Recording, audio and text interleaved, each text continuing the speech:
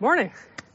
My name is John. I'm one of the pastors here at Indelible Grace Church, and it looks like the sun came out finally, so hopefully it'll be a little bit warmer. This morning we're going to be continuing our series in the book of Deuteronomy. So if you would turn with me to Deuteronomy chapter 2, we're going to begin reading in verse 24 all the way through chapter 3:11 today. But while you're turning there, I wanted to ask us a question this morning.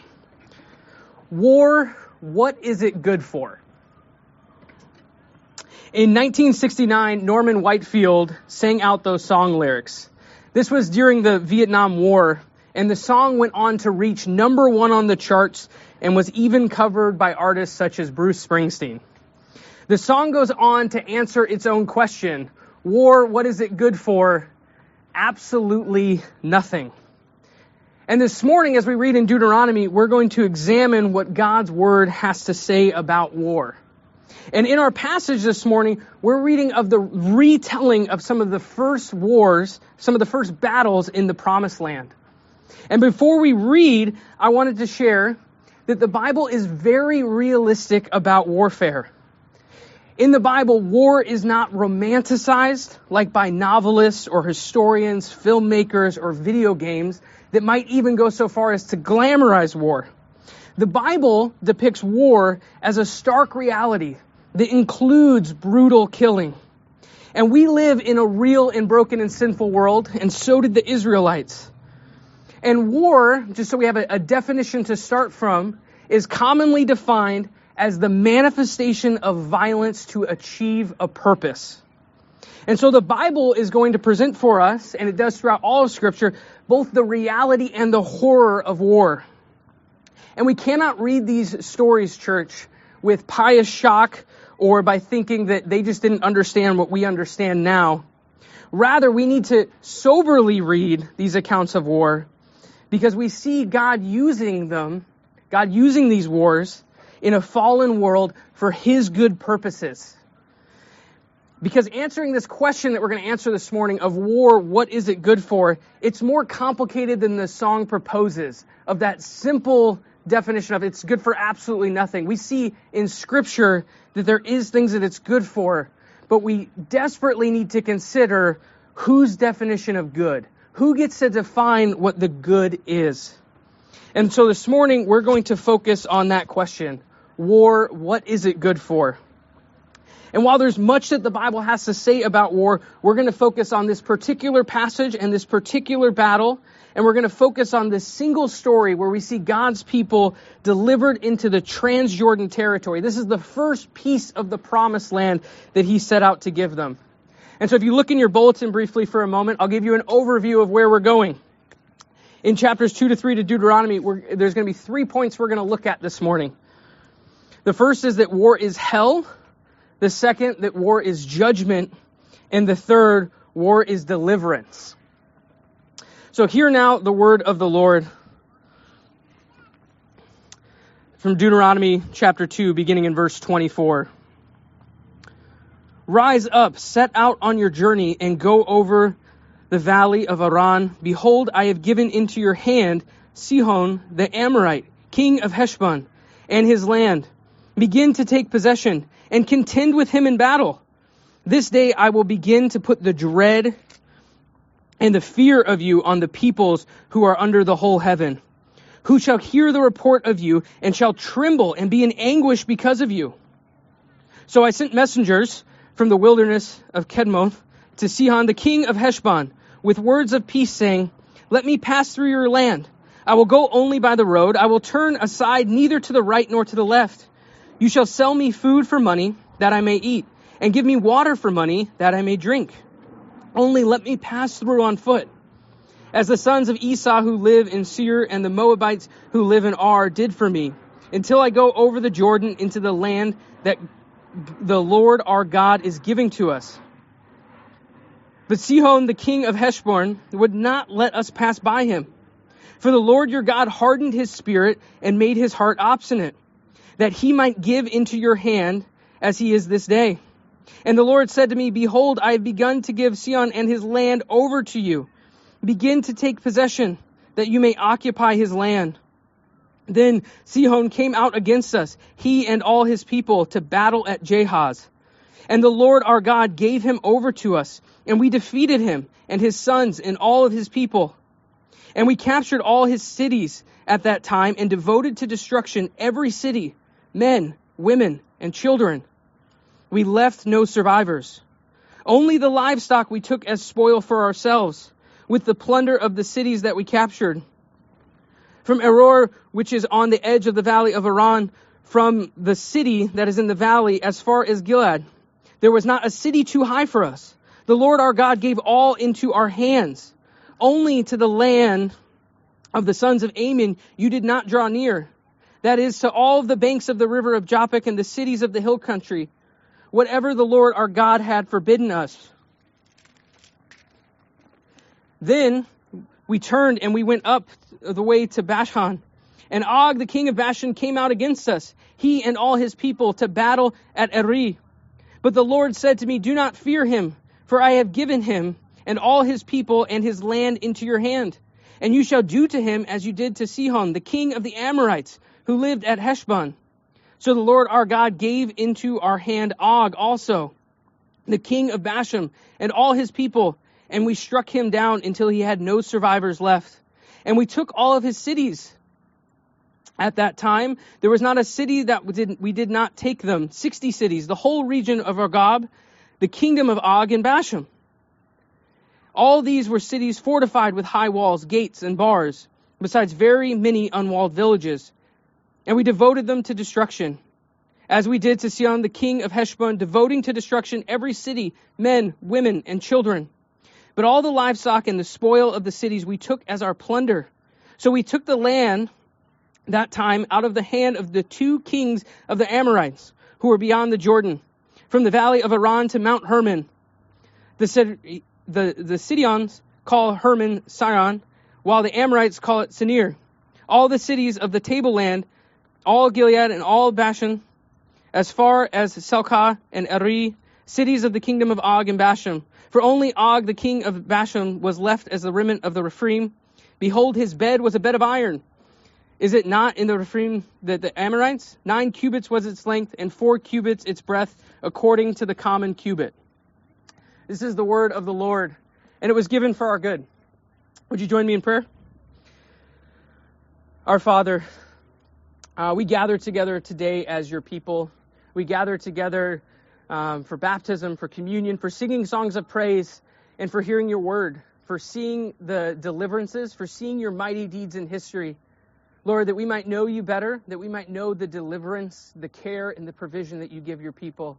Lord, as we now look at your word, I pray that we would have soft hearts, Lord, that your words would penetrate to our hearts, that they would change us. Amen. In our passage this morning, and excuse me for how long it was, but I wanted us to get to read the whole story right off the bat together. We read the retelling of these first battles in the Promised Land. And I say retelling because these conflicts actually take place in Numbers 21. And so here in Deuteronomy, they're being retold to God's people.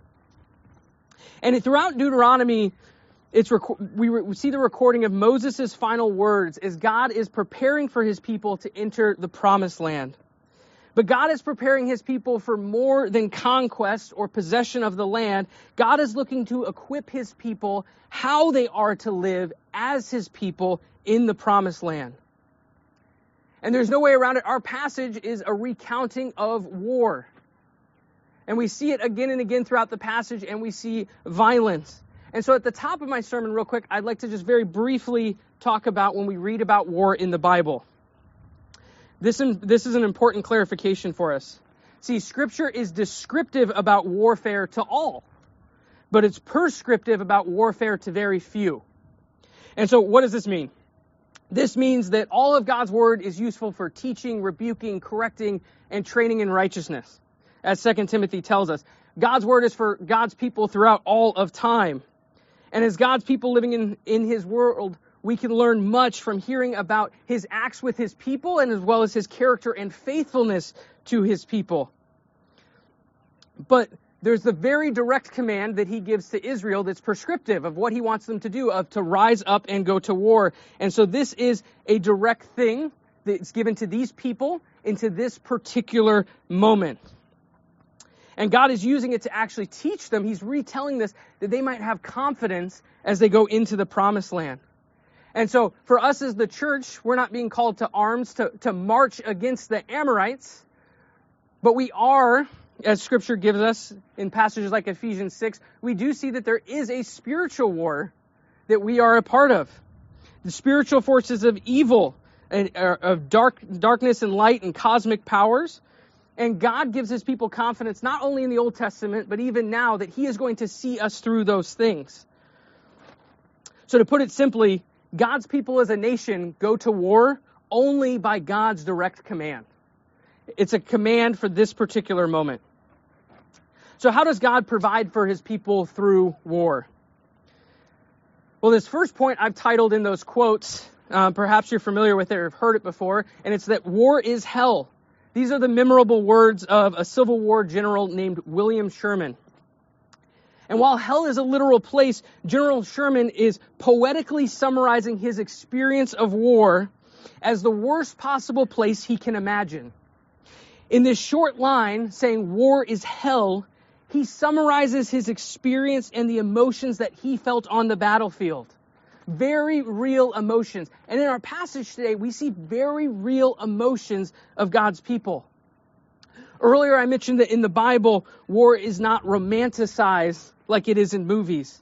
The Bible depicts war with real emotions, like that quote from General Sherman of war is hell.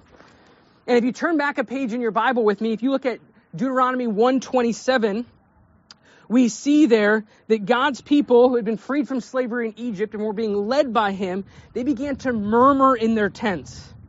And this is what they say: because the Lord hated us, he has brought us out of the land of Egypt to give us to the hand of the Amorites to destroy us. God's people are afraid. This is the context of the battles that we read about this morning in Deuteronomy. God, by his mighty deeds, has freed his people from slavery, and his people are afraid. They are afraid that they've traded their taskmasters in Egypt only to be led to a place to be conquered by another nation. And if you're still looking at Deuteronomy chapter 1, if you haven't turned back, we see in verse 28 the depiction of the Israelites' real fear. We see them say about the Amorites, the people are greater and taller than we. The cities are great and fortified up to heaven. And God tells his people to not be afraid, but that he, in fact, is going to fight for them. But they're still afraid. Israel then wanders for a generation. And these real people have heard of the fear that their fathers felt seeing the Amorites. They're taller than us. Their cities are greater than us. They're fortified. Did we just leave Egypt to fall into the hands of the Amorites? And if you look back with me at chapter 2, verse 24, the first verse of our passage this morning, we read God's command, rise up, set out on your journey and go over the valley of Aran. Behold, I have given into your hand Sihon the Amorite, the king of Heshbon, and his land. Begin to take possession and contend with him in battle. God is going to achieve his purposes through war. The same God who called his people out of slavery in Egypt and delivered them is going to give them victory. Because God is the Lord and the creator of all things are in his hand. We even had this in our call to worship, where in the Psalms we see depicted that God's people are like sheep in his hand. And there's grace and mercy and care and provision. And contrasting that in Scripture, we see that there's also that God's hand goes out against people in judgment, or they're handed over to judgment. And that's what we see in this passage, is this clear contrast between who are God's people and who are not God's people.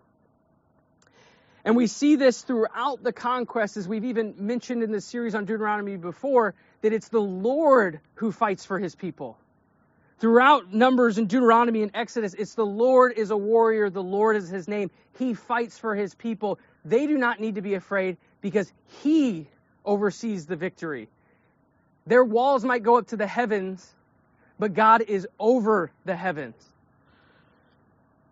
And so earlier I used that common definition of war to give us a starting point of that war is the manifestation of violence to achieve a purpose. And it's important to note here that this is not Israel's purpose, but this is the Lord's purpose for Israel, that they go to war, that he is setting aside for them a land. The only true God who fights for his people, and our God is setting out to make for himself a holy people living in a holy land that follow a holy God. And so the real emotions of fear that Israel feels, they're retelling the story of the fear that they felt in Numbers 21 when these battles took place. God is telling his people this story again that they might see his faithfulness, that they might actually have confidence to continue to follow him. And God is looking to give his people this confidence because this generation will be entering the promised land, not only for the conquest, but dividing and living in the land. And it's important that they understand who their God is. So God reminds them that while they might fear, that he himself is the one who fights for and provides for his people. We also see another emotion in this passage as well. We see in verse 25, we read that the Lord is going to put the fear of Israel and the dread, and it's going to be anguish to the nations. That they're actually going to be afraid of Israel because they're given this victory by their God. So Israel's fear is answered. These real emotions, war is hell. This is answered that God is actually going to remove their fear, provide for them victory, and he's going to make the nations fear and tremble. And God's people will take possession of the promised land through this war and conquest. This entering of the land is an act of trust and obedience. And so for Israel, the other nations might seem mightier, but none of them are mightier than their God. And I mentioned that our passage this morning is retelling this history that's recorded in Numbers. And why retell this story? What are they getting at with it? I've mentioned that it's to give them confidence. But if we step back from the passage for a second and think, why do we retell any stories?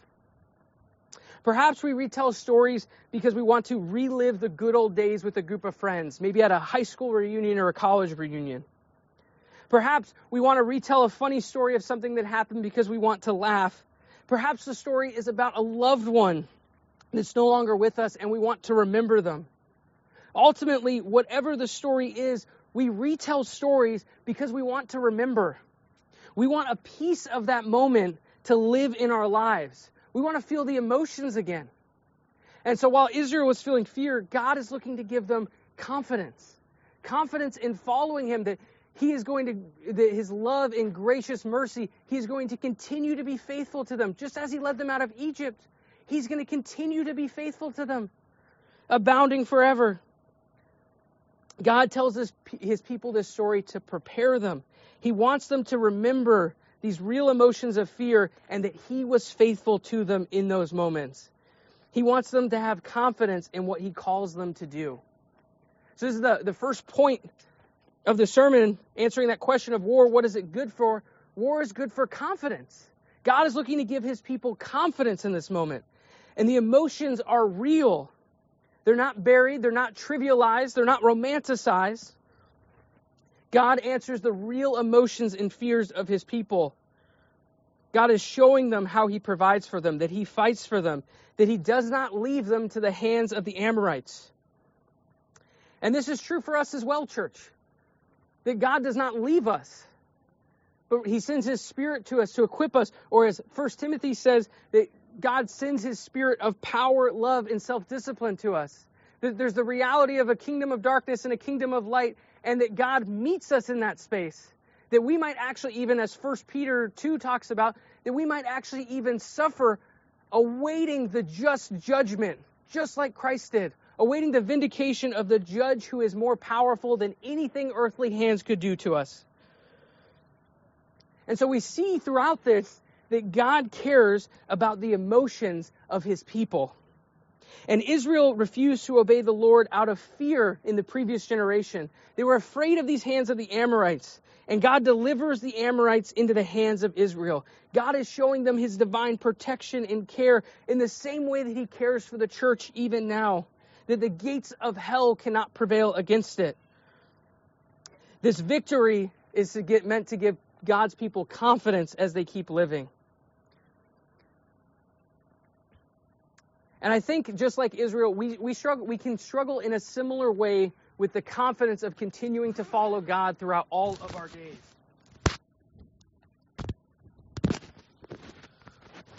Sorry about that.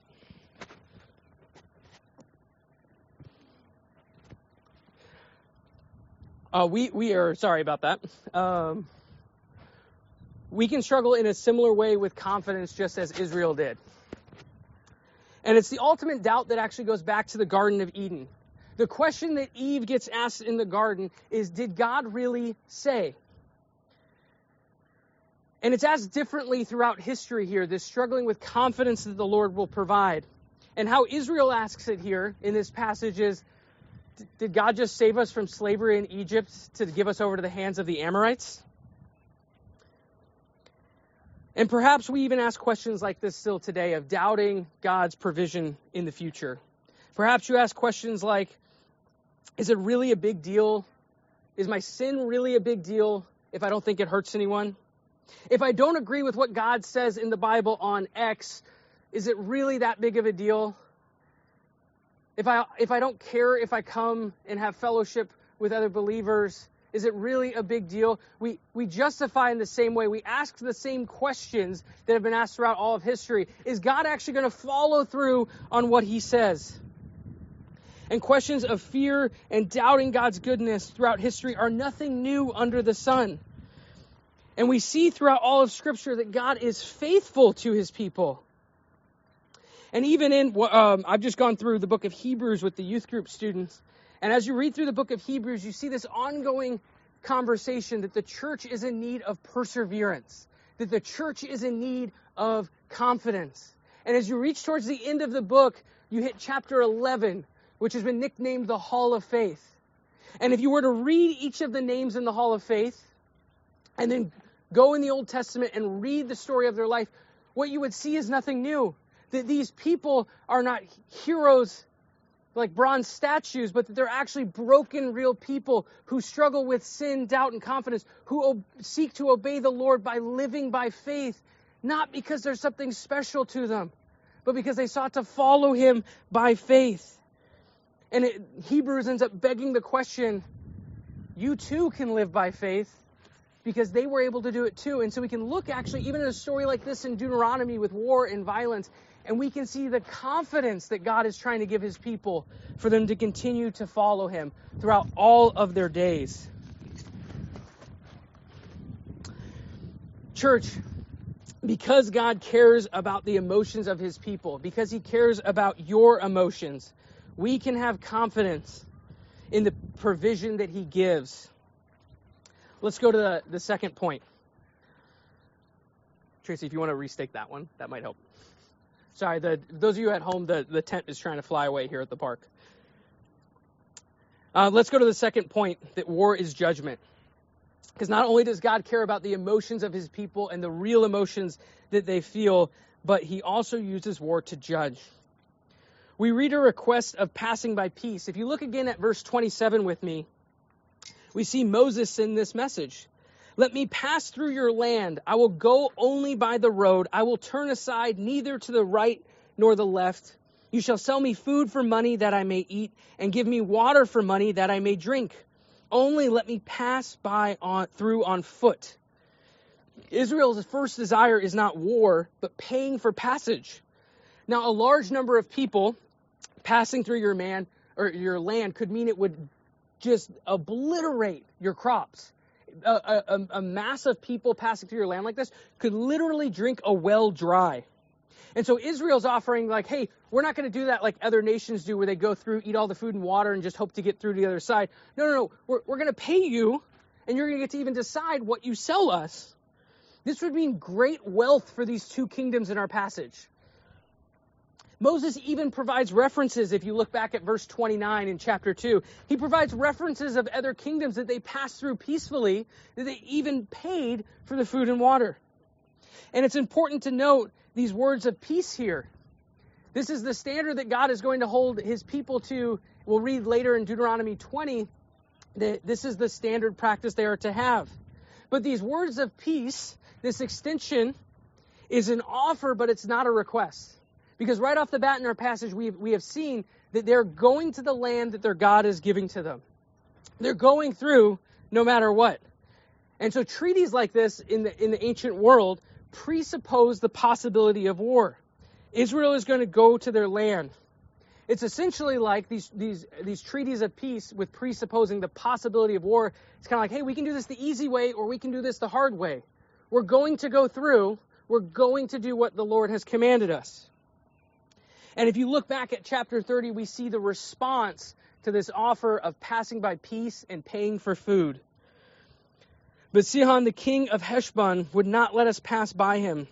For the Lord God hardened his spirit and made his heart obstinate, that he might give him into your hand as he is this day. And so here we read something that sounds familiar in God's deliverances of his people. This is what we even read happening in Exodus to Pharaoh. In Exodus 7, 9, and 14, we see that the Lord hardens Pharaoh's heart, that the Lord might have glory over Pharaoh. Not that Israel would have glory over Pharaoh, but that the Lord would have glory over Pharaoh. And in the Exodus, we read of Pharaoh's pride, that he was determined, that he was mightier, not than the Israelites he had enslaved, but that he believed he was mightier than the God that they served. And here in our passage today, we see King Sihon and King Og believe themselves as well to be mightier than the God of the Israelites. We know this because they both even abandoned their defenses. They abandoned their fortresses. If you look in verse 32 and chapter 3, verse 1, we see that both of these guys march out to war.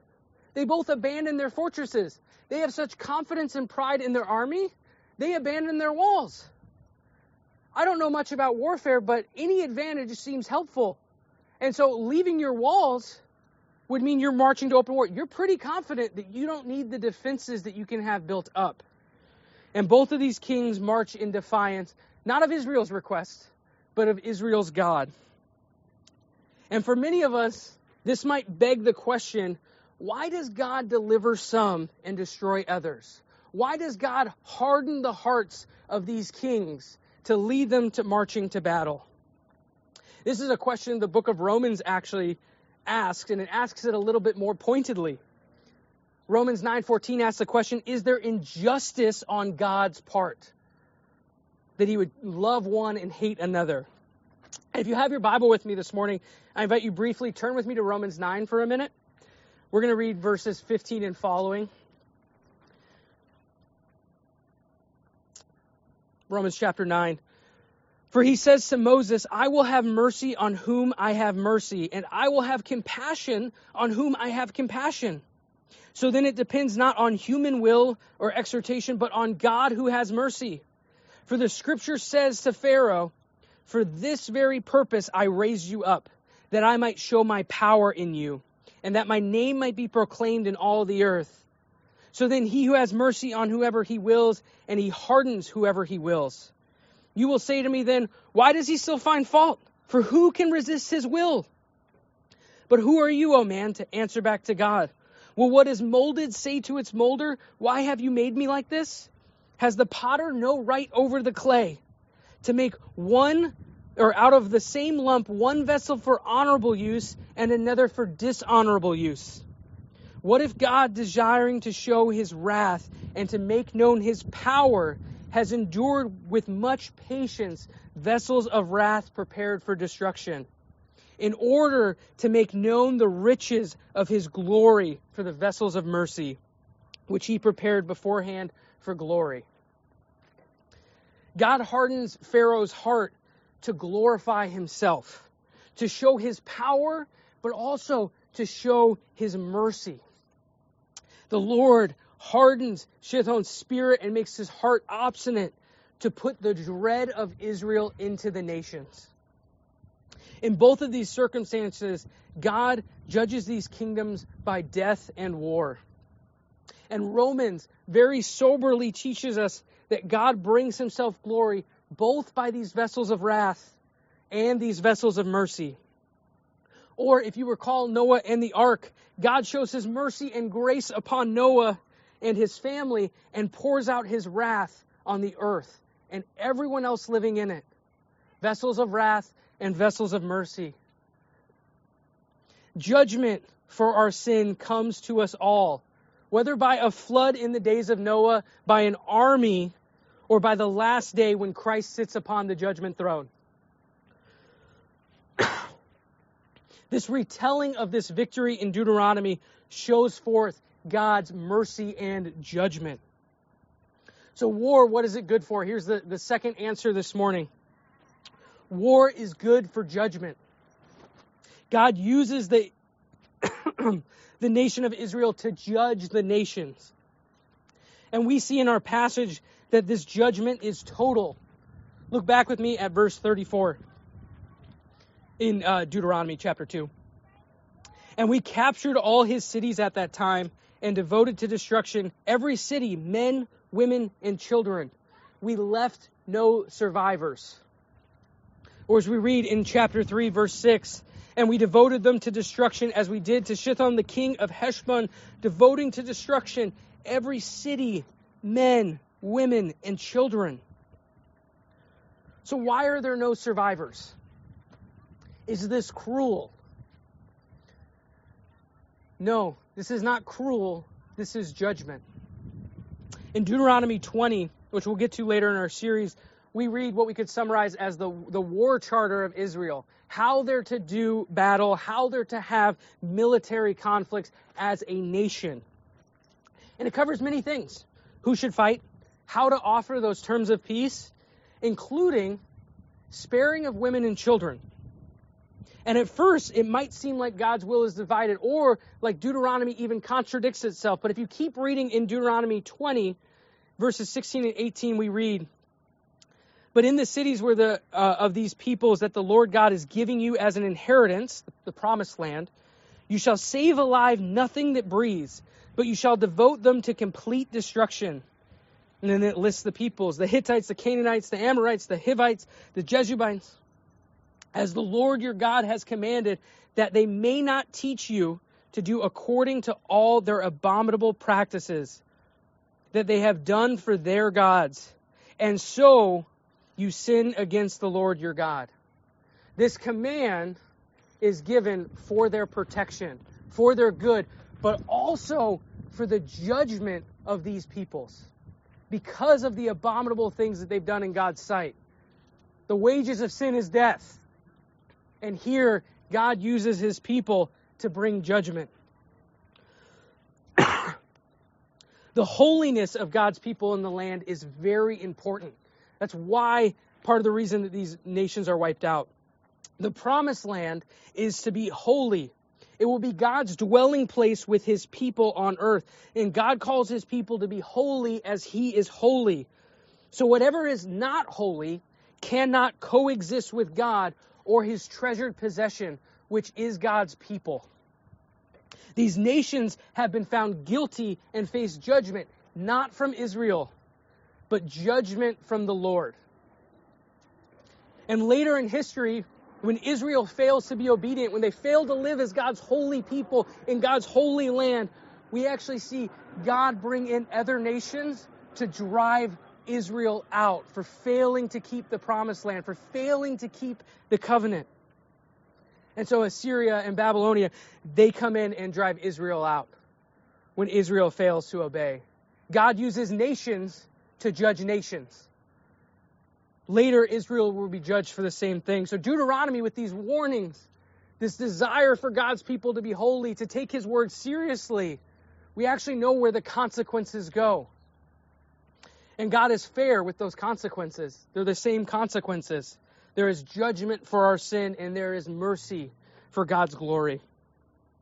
All of us, from the greatest to the smallest, are in the hands of God. And as I've even already referenced our call to worship this morning, you are either a sheep in his hand or his hand goes out against you in judgment. There is no third hand. And in our passage, God gives these others over to destruction and puts before the choice between life and death. This is something we see throughout Deuteronomy, is the choice between life and death, between straying and being obedient. And our God is consistent. This is the same choice that we have to this day, is a choice between life in Christ and death in sin. There is no third option. So God is retelling this story so that Israel might be faithful. He's motivating their holiness. God is retelling this story to remind them of how seriously he takes his holiness. That he is judging and punishing the nations that are not holy, that they cannot stay in the holy land. A couple of years ago, I used to have a Twitter. I ended up deciding to get rid of it. But one of the last things I remember seeing on Twitter, I've actually still been thinking about to this day. It's not very well worded, but it was so provocative, I found myself continuing to think about it. This was the tweet, and I don't remember who tweeted it. You don't worship the God of the Bible unless your God kills people. And at first when I read that, it sent me spinning. It kind of staggered me back like, wait a minute. That's a really harsh way to put that. So let me unpack it a little bit. I found myself uncomfortable with this statement because the statement removes all context. Let me attempt to rephrase it. You don't worship the God of the Bible unless your God is holy and carries out judgment. Not just kills people, but he's holy and he carries out judgment. And he has mercy. The God of the Bible is perfectly holy. He carries out justice. God judges people for their sins, and the wages of sin is death. I can't do it in the 140 characters. But what that tweet missed was the whole context of what gives God the right. He is the perfect and holy judge. He has the right. What's the verdict? What's the consequence? Well, the consequence of their sin is death. The story that God tells from beginning to end in Scripture is a story of redemption, saving for himself a people. And our God takes his holiness very seriously. He calls us to be like him. He sends his Spirit to us to empower us. And taking our sin seriously means he judges our sin and that there is consequences for his perfect justice. And in grace and mercy, God provides a way. So much so that, in fact, God himself even gives what he demands. And Jesus takes a once and for all death for the sins of God's people. He takes the judgment that I deserve and the judgment that you deserve. The judgment that we see on the nations here is a judgment for their sin. And when we read the story, like that tweet staggered me, it seems staggering. God had them leave no survivors. But we can't miss the point of his mercy and grace, his treasured possession, making for himself a people that is to be holy. We can't miss the grace and the mercy that he chooses. Some vessels of wrath, vessels of mercy. So church, because our sin separates us from God, God provides both justice and mercy and judgment and grace. How are you feeling? This is kind of a heavy topic. It's a heavy topic for early in the morning on a sunny day. But this is not glee at destruction. God's retelling this story to his people, not that they might celebrate or jump up and down that these nations were destroyed. It's actually a beautiful picture of his grace and mercy for them, that he loves them, that he cares for them, that he's gracious to them, that he's making for them a place, that he's making them a people. And as we read it, we do not have glee at the judgment or destruction of our neighbors. But what we do have is we actually see a call for us to have greater repentance, to love him more, to seek his holiness more, to follow him. In the same way that we know what ends up happening to Israel, that they're driven out for forgetting the covenant. This call to remember the deliverance that God gives them in these battles is a call for them to remember his grace and his mercy. What separates between Noah and his family on the ark and the families on the earth in the flood? God's grace and mercy is the only thing that separates it. What separates the survivors of the battle? Only God's grace and mercy. Let's go to the third and final point. God not only delivers his people from slavery and answers their fears, as we looked at with war is hell. God judges the nations for their sin. God judges everyone for their sin. He's the perfect judge. But God actually continues to provide for his people by deliverance. This promised land is going to be set apart. It will be holy as God is holy. God's people must be holy to live in the land. And this territory that they capture, that we hear recounted in Deuteronomy here, is the Transjordan land. It's the first piece of the promised land that they're beginning to take. And it's important for them to review, because for them to be obedient to God in the future, they're going to need to keep following him.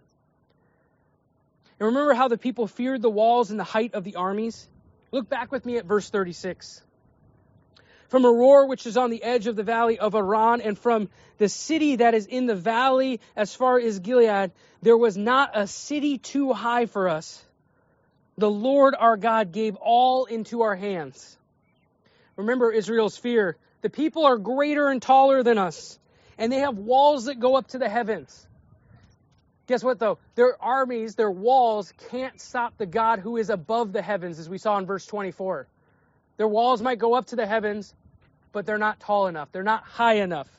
Their fears are answered, and that's what they celebrate.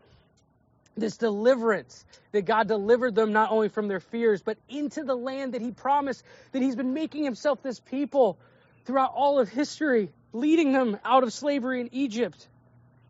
And the story retold is that they might have confidence as they enter the promised land, but not confidence in their own hands, confidence in what the Lord their God did, that he delivered them not only from slavery in Egypt, but also from the hands of the Amorites, that he has continued to deliver them, that he is the God who can deliver them, that he is the only God who can deliver them, that he is the judge of nations.